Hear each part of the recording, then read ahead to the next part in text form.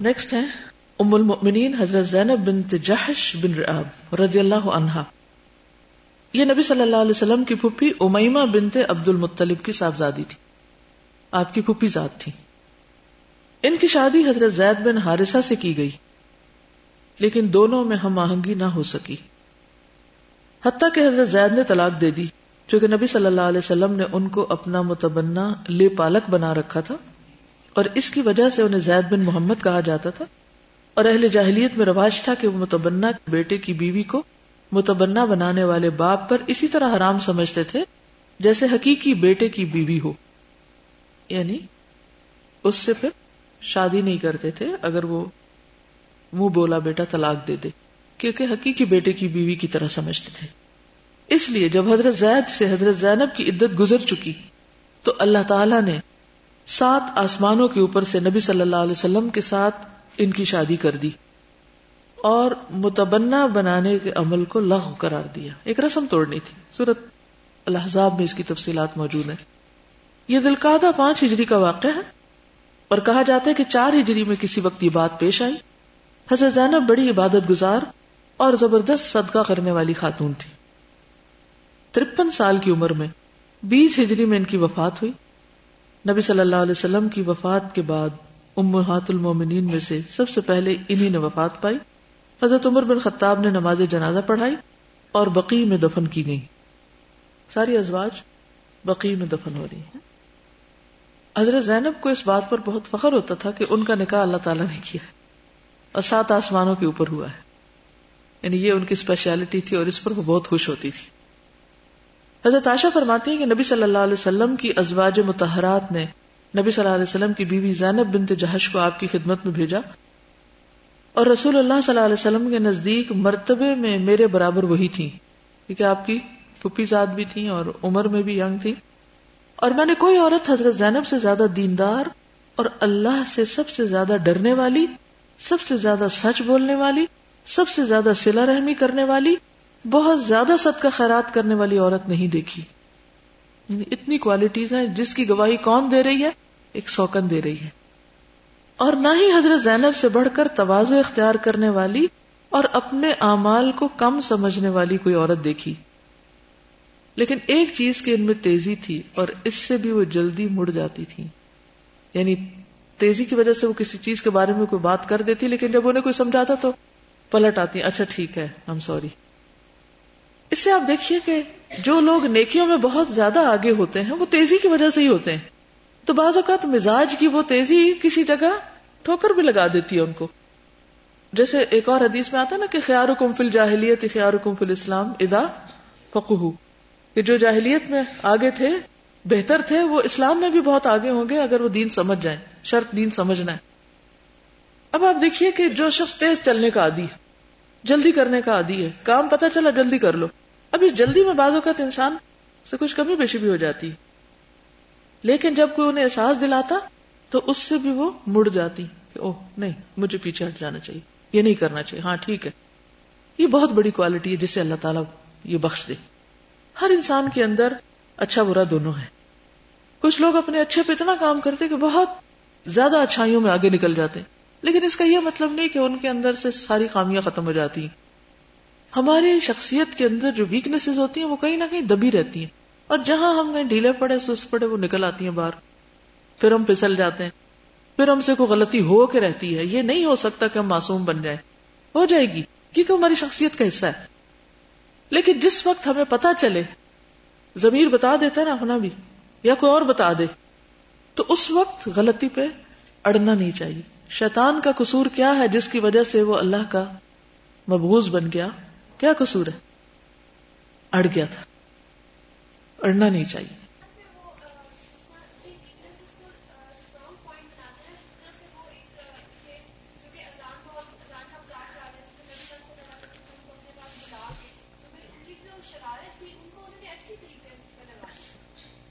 اصل کرنے کا کام ہی یہی ہے، لیکن یہ وہی کر سکتا ہے کہ جو اپنی ذات کے مسئلوں سے اٹھ جائے اوپر.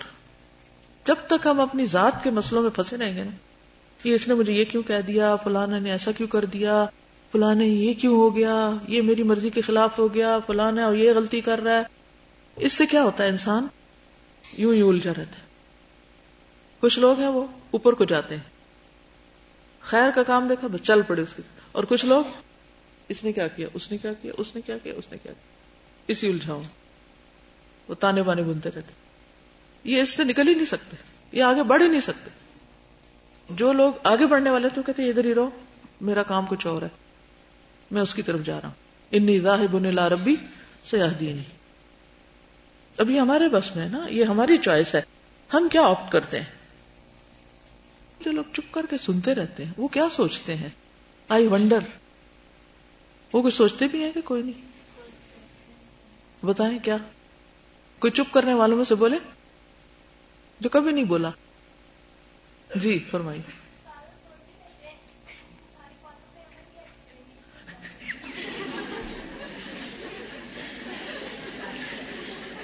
یہ پڑھنا پریشانی میں اضافے کا ذریعہ ہے.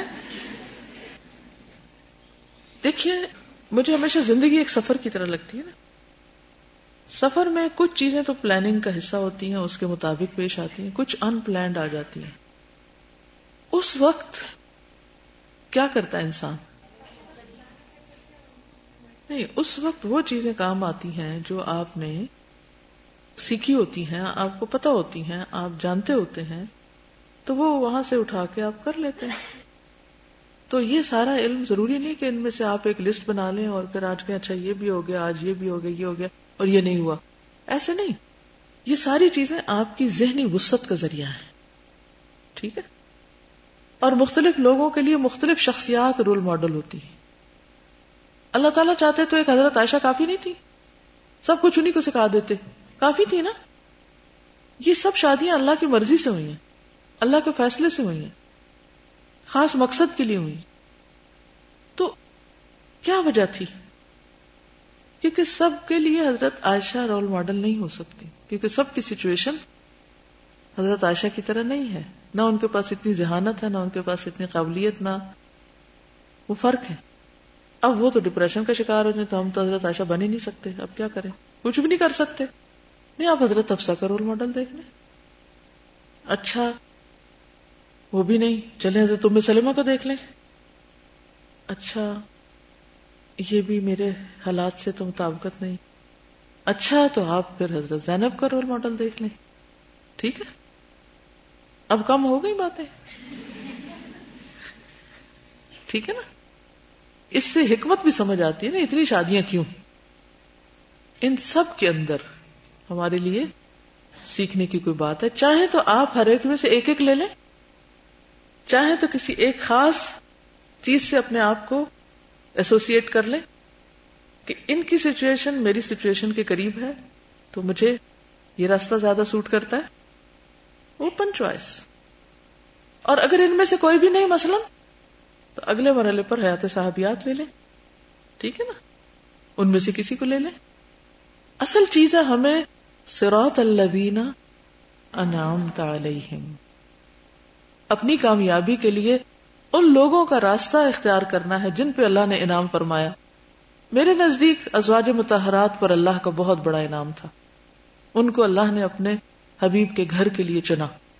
تو ضرور گہری نظر سے مطالعہ کرنا چاہیے کہ کیا کوالٹی تھی، اللہ کو ان کا کیا پسند آ گیا، انہوں نے کیا کیا تھا کہ اللہ تعالیٰ کو یہ پسند آ گئی اور ان کو اتنا اعلیٰ مقام دیا کہ امہات المومنین. یہ ایک ٹائٹل ہے، یہ ہر ایک کو نہیں ملتا.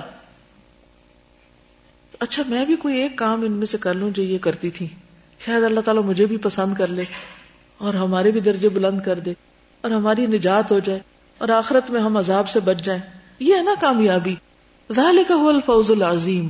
دنیا میں آپ نے بڑی سے بڑی ڈگری لے لی، بڑی سے بڑی جاب کر لی، زبردست آپ نے کوئی بزنس یا پروفیشن اختیار کیا، بہت سکسیسفل وومن بن گئی، آپ نے دنیا کو اوپر نیچے کر دیا، لیکن اگر اللہ کی نظر میں آپ کا کوئی مقام نہیں، کچھ فائدہ نہیں، کچھ بھی. تو پھر یہ تڑپ نہیں پیدا ہوتی کہ اچھا وہ کون سا کام ہے کہ اللہ کو پسند آئے، وہ کون سی عورتیں تھیں جن کو جنت کی خوشخبریاں ملی، جن پہ اللہ کا انعام ہو گیا، تو میں بھی کچھ کروں. یہ سب کردار ہمیں کرنے کی دعوت دیتے، اور یہ واقعی ممکن نہیں کہ ہم یہ ساری چیزیں ہر اعتبار سے اپنے اندر ڈال لیں. لیکن اللہ نے آپ کو ان میں سے کسی نہ کسی کے قریب ضرور پیدا کیا ہے کہ آپ وہ کام کر سکیں. تو حضرت عائشہ رضی اللہ تعالی عنہا کی گواہی ہے، حالانکہ ان دونوں کا مقابلہ بھی چلتا تھا، مگر سچائی کتنی ہے، انصاف پسندی کتنی ہے، کتنا کھلا دل ہے دوسرے کی تعریف کرنے کا. اپنی کسی ساتھی کی تعریف کرنا بہت بڑی بات ہے. میں تو سمجھتی ہوں کہ حضرت زینب تو اچھی تھی ہی تھی، لیکن اس میں حضرت عائشہ کی بھی بہت بڑی اچھائی ہے کہ وہ ان کی تعریف کر رہی ہیں. دیکھیے جب کوئی شخص کسی کی تعریف کرتا ہے تو وہ جس کی تعریف ہو رہی ہوتی ہے نا، وہ تو ایک طرف وہ تو ہے ہی اچھی چیز سب کو نظر آ جاتی، لیکن جو کر رہا ہے نا اس کی بھی بڑی خوبی ہے، اس کا بھی دل بہت بڑا ہے، تب اس کے منہ سے کسی کے لیے خیر کا کلمہ نکلتا ہے. اس کے برعکس اگر آپ صرف لوگوں کے عیب چنتے رہتے ہیں اور آپ کو صرف برائیاں نظر آتی ہیں، صرف خامیاں نظر آتی ہیں، تو پھر سوچنا پڑتا بھی آپ کے اندر کیا مشکل ہے کہ آپ کی نظر صرف برائی کیوں دیکھتی ہے، جبکہ کہیں صرف برائی نہیں ہوتی، برائی محض نہیں ہوتی، خیر بھی ہوتی ہے جو ہماری آنکھیں نہیں دیکھ پاتی. سمجھ آ گئی اصول؟ جی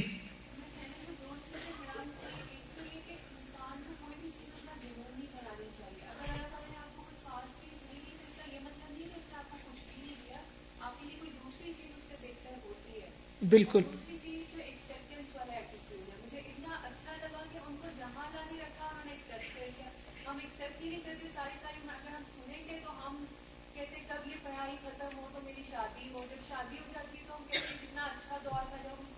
ایگزیکٹلی راضی نہیں ہے نا. اصل بات یہ ہے جب ہم اللہ کی رضا پہ راضی نہیں ہیں اور جو اس وقت کا کام ہے اس کو انجوائے نہیں کر رہے، اب کلاس میں بیٹھے تو سوچ رہے ہیں آگے کیا کرنا ہے، پیچھے کیا ہو گیا، انجوائے کیسے کریں گے بھائی؟ اس وقت یہاں بیٹھے ہیں، اس کو انجوائے کریں، تو باقی باتیں اٹھ کے سوچ لیں گے بعد میں. یس دینے والیاں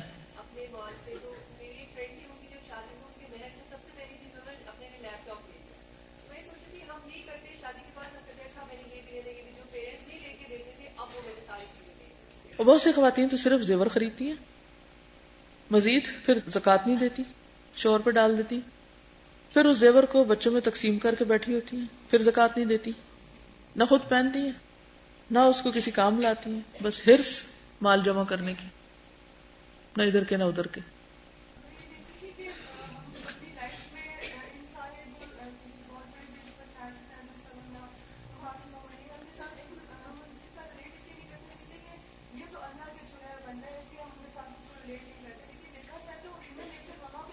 بالکل ہیومن نیچر تو وہاں بھی ایسے ہی ہے. بالکل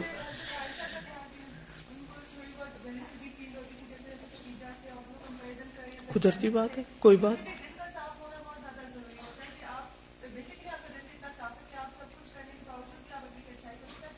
بالکل یعنی کہ منفی جذبات تو ابھریں گے ہی، ہر ایک کے اندر ابھریں گے.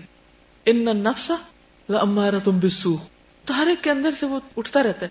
لیکن یہ پھر آپ کے پاس ہے نا کہ اس کو کنٹرول رکھے کہ نو، جیسے ایک بچہ ہوتا ہے نا تو بدتمیزی کرتا ہے یا وہ ناجائز مطالبے کرتا ہے تو ماں کیا کرتی ہے، نو یہ نہیں مانی جائے گی بات. ایک بچہ یہاں بیٹھا ہوا آپ کے اندر، وہ بھی ناجائز مطالبے کرتا ہے، اس کو بھی آپ نے کہنا ہے نو یہ نہیں کرنا مجھے، اس کے برعکس مجھے یہ کرنا ہے. اچھا جب بات ہوئی ازواج مطہرات کی کہ وہ بہت صدقہ کرتی تھی، تو بات یہ ہے کہ پیسے کہاں سے آتے تھے؟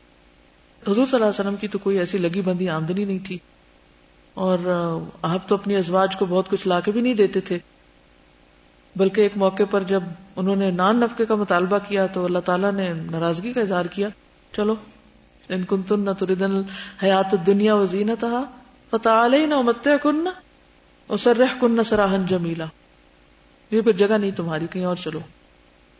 تو جب اتنی فائنینشیل کنسٹرینٹس تھے تو پھر صدقہ کہاں سے ہوتا تھا؟ جو ہدیے میں ملتا تھا اسے صدقہ کرتی تھی.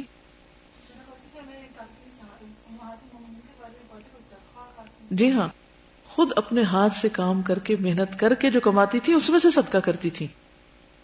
حضرت عائشہ کہتی ہیں کہ رسول اللہ صلی اللہ علیہ وسلم نے فرمایا تم میں سے مجھ سے سب سے پہلے وہ ملے گی جس کے ہاتھ زیادہ لمبے ہوں گے. تو ساری ازواج مطہرات اپنے اپنے ہاتھ ناپنے لگی تاکہ پتہ چلے کس کے ہاتھ لمبے ہیں. حضرت عائشہ فرماتی ہیں کہ ہمیں سب سے زیادہ لمبے ہاتھ حضرت زینب کے تھے، کیونکہ وہ اپنے ہاتھ سے محنت کرتی اور صدقہ خیرات دیتی تھی، یعنی ان کی وفات سب سے پہلے ہوئی تھی اور وہ خود کام کر کے صدقہ کرتی تھی۔ یہ صحیح مسلم کی حدیث ہے 6470۔ پھر ہیں ام المؤمنین حضرت جویریہ بنت الحارث رئیس بن المستلق کی بیٹی۔ یہ شعبان 6 ہجری میں غزوہ بن المستلق کے دوران قید کی گئی، حضرت ثابت بن قیس کے حصے میں آئی۔ انہوں نے طے کیا کہ ایک مخصوص رقم ادا کر کے آزاد ہو جائیں۔ نبی صلی اللہ علیہ وسلم نے ان کی طرف سے مقرر رقم ادا کر کے آزاد کر دیا اور شادی کر لی۔ یہ دیکھ کر مسلمانوں نے بن المستلق کے 100 گھرانے آزاد کر دیے اور کہا کہ یہ لوگ رسول اللہ صلی اللہ علیہ وسلم کے سسرالی ہیں۔ چنانچہ یہ اپنی قوم کے لیے بڑی بابرکت خاتون ثابت ہوئی۔ 65 سال کی عمر میں ربیع الاول میں 56 ہجری میں 56 ہجری میں اور کہا جاتا ہے کہ 55 ہجری میں وفات پائی۔ 10 مائنس کر لیجئے 45 ایئر۔ یہ پیریڈ میں اس لیے آپ کو خاص طور پہ ہائی لائٹ کر کے دکھاتی ہوں کہ بیوگی کا عرصہ کتنا لمبا ہے لیکن کتنا پروڈکٹیو ہے۔ تو جویریہ بنت الحارث جو ہیں وہ سردار کی بیٹی ہیں اور بہت بابرکت ثابت ہوئی اپنی قوم کے لیے۔ نبی صلی اللہ علیہ وسلم جمعہ کے دن حضرت جویریہ کے پاس آئے، وہ روزے سے تھی۔ آپ نے فرمایا کہ کل تم نے روزہ رکھا تھا؟ انہوں نے کہا نہیں۔ آپ نے پوچھا کہ کیا کل روزہ رکھنے کا ارادہ ہے؟ انہوں نے جواب دیا نہیں۔ فرمایا پھر افطار کر لو، کیونکہ اکیلے جمعے کا روزہ رکھنا پسندیدہ نہیں، یا تو جمعرات جمعہ 2 رکھے جائیں یا جمعہ ہفتہ، کیونکہ جمعہ کا دن ایک طرح سے عید کا دن ہے مسلمانوں کے لیے۔ یا تو کوئی روٹین میں اگر کوئی قضا روزے رکھ رہے ہیں یا کچھ اس طرح کی تو الگ بات ہے، لیکن خاص طور پر جمعے کا روزہ نہیں رکھنا چاہیے۔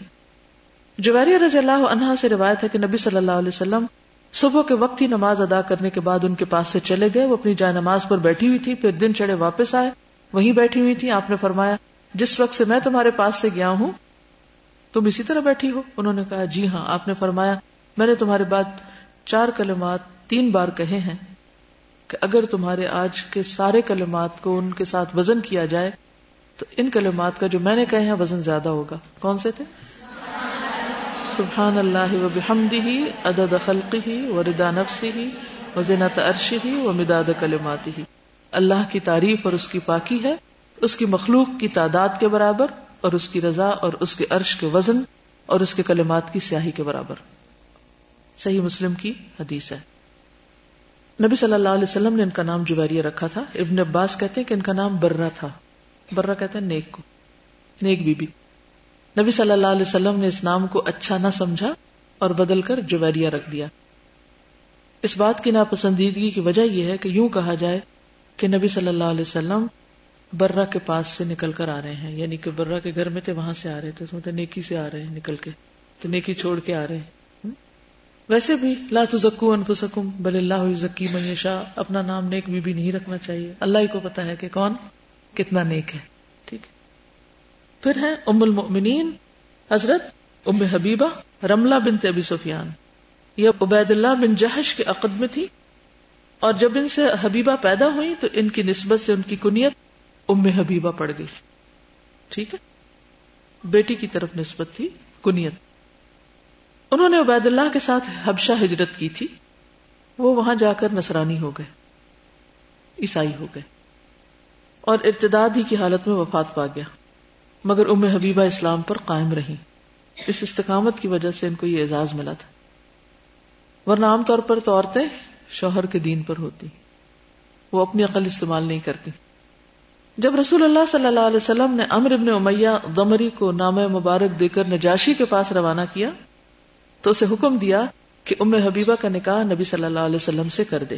چنانچہ نجاشی نے آپ سے ان کا نکاح کر دیا اور اپنے پاس سے 400 دینار، دینار سونے کا سکہ ہوتا ہے یا چاندی کا؟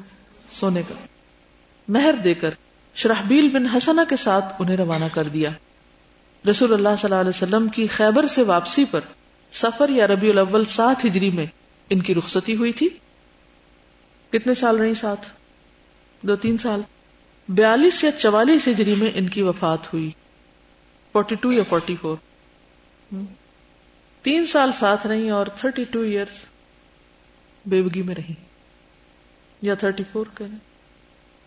ام المومنین حضرت صفیہ بنت حیی بن اخطب رضی اللہ عنہا، یہ بنو نذیر کے سردار کی صاحبزادی ہیں۔ اور بنی اسرائیل میں حضرت ہارون کی نسل سے تھیں، خیبر میں قید ہوئیں۔ رسول اللہ صلی اللہ علیہ وسلم نے انہیں اپنے لیے منتخب فرمایا اور ان پر اسلام پیش کیا، وہ مسلمان ہو گئیں۔ آپ نے انہیں آزاد کر کے ان سے شادی کر لی۔ یہ فتح خیبر 7 ہجری کے وقت کی بات ہے۔ مدینہ واپس ہوتے ہوئے خیبر سے 12 میل کے فاصلے پر وادی صحبا پہنچ کر ان کی رخصتی ہوئی۔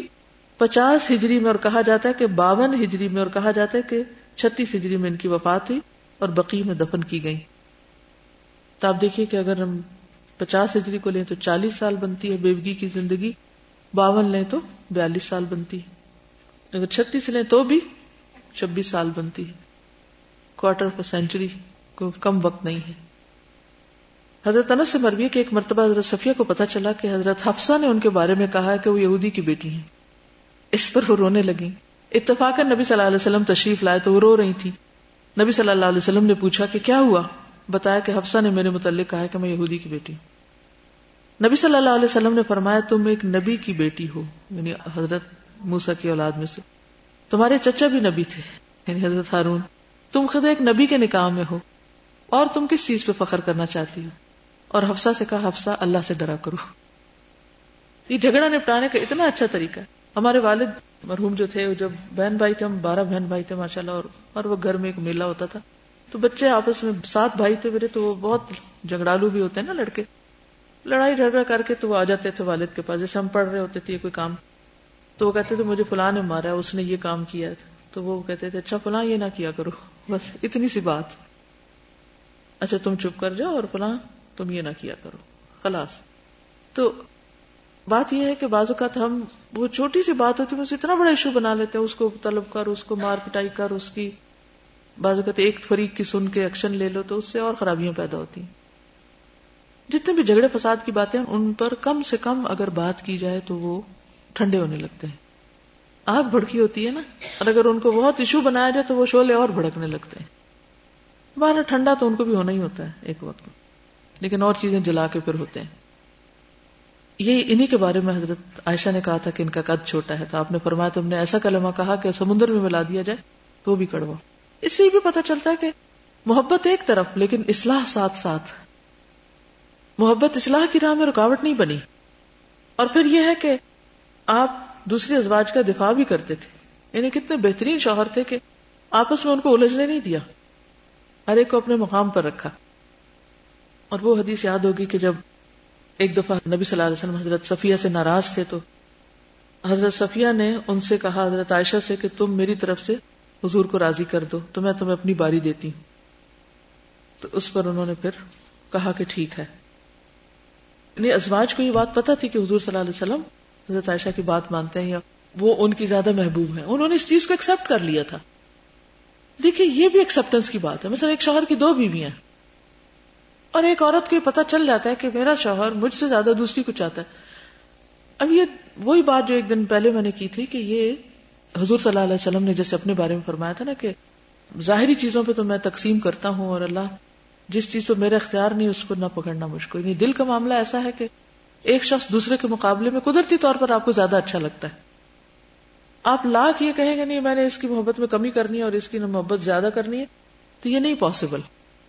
آپ کوشش کرتے ہیں، عدل و انصاف کرتے ہیں، آپ دوسرے کے ساتھ اچھا معاملہ کرتے ہیں، لیکن یہ نہیں کر سکتے کہ آپ کہیں کہ جی میں نے محبت میں برابر کر لیا سب کو، یہ ہو ہی نہیں سکتا۔ ہر انسان کا اپنا مقام ہوتا ہے۔ اب جب آپ کو پتہ چل جائے کہ میرا وہ مقام نہیں ہے جو اس شخص کا ہے، اس کو بھی ایکسپٹ کر لینا چاہیے، اس کے پیچھے نہیں پڑنا چاہیے اس بات کے، کیونکہ ایکسپٹ کرنے سے کیا ہوگا، آپ کو اطمینان ہو جائے گا، کیونکہ اللہ کی تقدیر پہ اگر انسان راضی ہو جائے، کیونکہ آپ نے فرمایا کہ اللہ ھذا قسمتی، یہ میری تقسیم ہے، یعنی جو مال و متاع کے معاملے میں، لیکن یہ جو محبت کا معاملہ ہے دل تیرے اختیار میں ہے، تو وہ تقسیم اس طرح نہیں ہو سکتی۔ قرآن پاک نے بھی کہا ہے کہ تم عدل کر ہی نہیں سکتے ولو حرستم، خواہ کتنا بھی چاہو عدل ہو ہی نہیں سکتا پورا۔ تو اس کا مطلب ہے کہ اگر ہو ہی نہیں سکتا تو شادی دوسری نہیں ہونی چاہیے، وہ ایک الگ ایشو ہے۔ لیکن اب کسی وجہ سے اگر کسی نے ایک سے زیادہ شادی کر لی تو عدل مال و متاع میں تو ہو سکتا ہے، بھی اس کو ایک پلاٹ دے تو دوسری کو بھی دے دو، خلاص یہ ہو گیا عدل۔ لیکن اگر ایک اپنی عادات کی وجہ سے یا کسی خاص چیز کی وجہ سے دوسری کے مقابلے میں زیادہ پسندیدہ ہے شوہر کے لیے، تو یہ اس میں عدل نہیں ہو سکتا. اس کا حل قرآن نے کیا بتایا؟ فَلَا تَمِيلُوا كُلَّ الْمَيْلِ فَتَذَرُوهَا كَالْمُعَلَّقَةِ، کہ ایک کی طرف پھر اتنے نہ جھک جاؤ کہ دوسری کو تم لٹکنا چھوڑ دو، کہ اس کی پرواہ نہ کرو. یہ نہیں ہونا چاہیے. ظاہر میں عدل رہنا ہی چاہیے، جیسے باری مقرر کی ہے، یہ کوئی لین دین کا معاملہ ہے تو دل کے معاملے میں اللہ تعالیٰ پھر معاف کر دے گا. اور دوسری کو، جس کو زیادہ حصہ ملا محبت میں سے، اسے اس پر فخر نہیں جتانا چاہیے. حضرت عائشہ اس معاملے میں آپ دیکھیں کہ ان کو پتا تھا کہ آپ مجھ سے زیادہ محبت کریں، لیکن اس کو انہوں نے کوئی اپنی بڑائی کا ذریعہ نہیں بنایا اور دوسروں پر ظلم نہیں کرنے دیا اس وجہ سے، یا کروایا. اور اسی طرح باقی ازواج نے اس کو ایکسپٹ کیا. ٹھیک ہے، وقتاً فوقتاً کچھ شکایت ہوئی بھی، کچھ مطالبہ کیا بھی، آپ نے اس پر خاموشی کا اظہار کیا، لیکن اس سے کوئی فتنہ فساد نہیں اٹھا، لڑائی جھگڑے نہیں گھر میں پیدا ہوئے. آپ کچھ کہنا چاہ رہی ہیں؟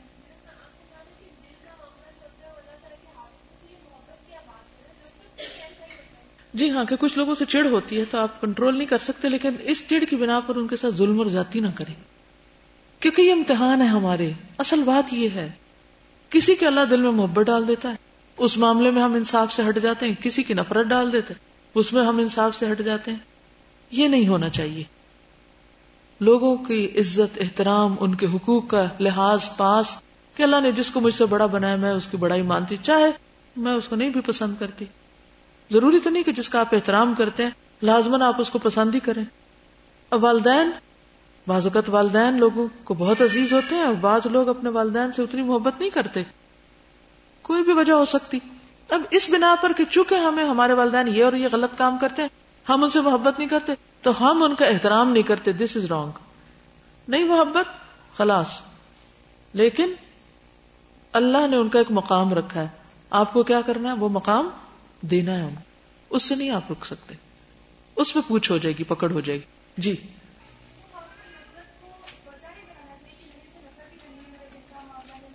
جی، اسے بہانہ نہیں بنا لینا چاہیے. بالکل دعا کرنی چاہیے. بالکل جی ہاں. دیکھیے، دعا تو ایک لازمی حصہ ہے نا ہر مسئلے کا حل. اس وقت ہم صرف پریکٹیکل آسپیکٹ کو دیکھ رہے ہیں، ٹھیک ہے؟ یعنی دعا از آلویز دیئر.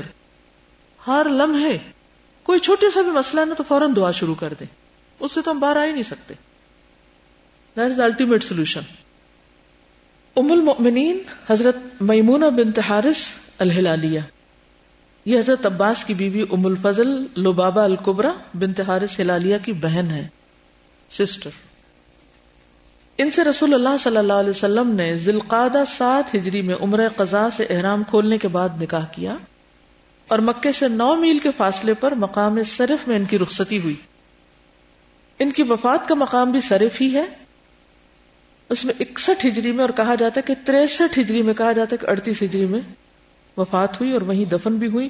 ان کی قبر اب بھی وہاں معروف ہے. اگر 63 میں وفات ہوئی تو پھر آپ دیکھیے 53 ایئرز بنتے ہیں، ادروائز 28، یعنی 20 سال تو ہر ایک اسی طرح گزارتا ہے. ان کی 4 بہنیں ہیں، میمونہ، ام الفضل، سلمہ، اسماء بنت امیس. اسماء ان کی اخیافی بہن ہے ماں کی طرف سے، اسی لیے باپ کا نام فرق ہے. یزید بن اسم کہتے ہیں کہ نبی صلی اللہ علیہ وسلم کی بیوی میمونہ مکہ میں بیمار ہو گئی اور ان کے پاس ان کے بھائی کے بچوں میں سے کوئی بھی نہیں تھا. کہنے لگی مجھے مکہ سے باہر لے جاؤ، مجھے یہاں موت نہیں آنی. رسول اللہ صلی اللہ علیہ وسلم نے مجھے بتایا تھا کہ میں مکہ میں فوت نہیں ہوں گی.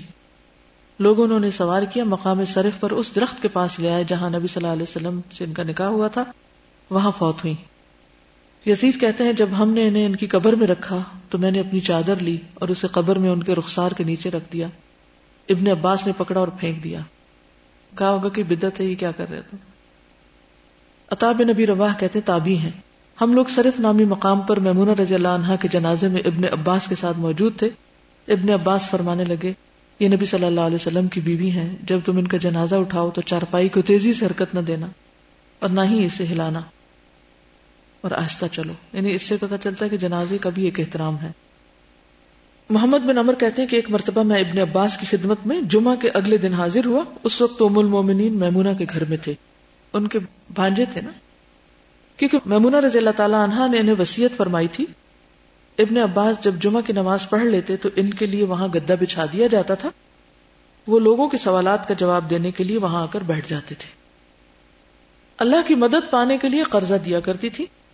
عبداللہ بن عتبہ سے روایت ہے کہ زوجہ رسول میمونہ رضی اللہ تعالی عنہا نے قرض لیا. کسی نے ان سے کہا ام المومنین آپ قرض تو لے رہی ہیں, آپ کے پاس ادا کرنے کے لیے کچھ بھی نہیں. انہوں نے فرمایا کہ میں نے رسول اللہ صلی اللہ علیہ وسلم کو یہ فرماتے ہوئے سنا ہے, جو شخص قرض لیتا ہے اور ادائیگی کا ارادہ رکھتا ہے اللہ اس کی مدد ضرور کرتا ہے. تو یہ 11 خواتین ہیں جو بالاتفاق رسول اللہ صلی اللہ علیہ وسلم کی بیویاں اور امہات المومنین ہیں. ان کے علاوہ ایک عورت ریحانہ بنت زید کے بارے میں اختلاف ہے کہ وہ بیوی تھی یا لونڈی تھی. یہ بنو نذیر میں سے تھی اور بنو قریظہ کے ایک شخص کے عقب میں تھی. بنو قریظہ میں قید ہوئی اور نبی صلی اللہ علیہ وسلم نے انہیں اپنے لیے منتخب فرمایا. پھر کہا جاتا ہے کہ آپ نے انہیں آزاد کر کے محرم 6 ہجری میں شادی کی. وہ ام المومنین قرار پائیں. کہا جاتا ہے کہ آپ نے انہیں آزاد نہیں کیا بلکہ بحیثیت لونڈی کے رکھا. نبی صلی اللہ علیہ وسلم حجۃ الوداع سے واپس آئے تو ان کا انتقال ہو گیا. آپ نے انہیں بقیع میں دفن فرمایا. ان کے علاوہ حضرت ماریہ قبطیہ تھیں جنہیں مقوقس نے ان تحائف کے ضمن میں بھیجا تھا جو آپ کے خط کے جواب میں اس نے روانہ کیے تھے. یہ بادشاہوں کی اولاد سے تھی. انہیں رسول اللہ صلی اللہ علیہ وسلم نے اپنے لیے خاص فرمایا. ان کے بطن سے حضرت ابراہیم پیدا ہوئے 16 ہجری میں, اور کہا جاتا ہے محرم 15 ہجری میں انہوں نے وفات پائی اور بقیع میں دفن ہوئی.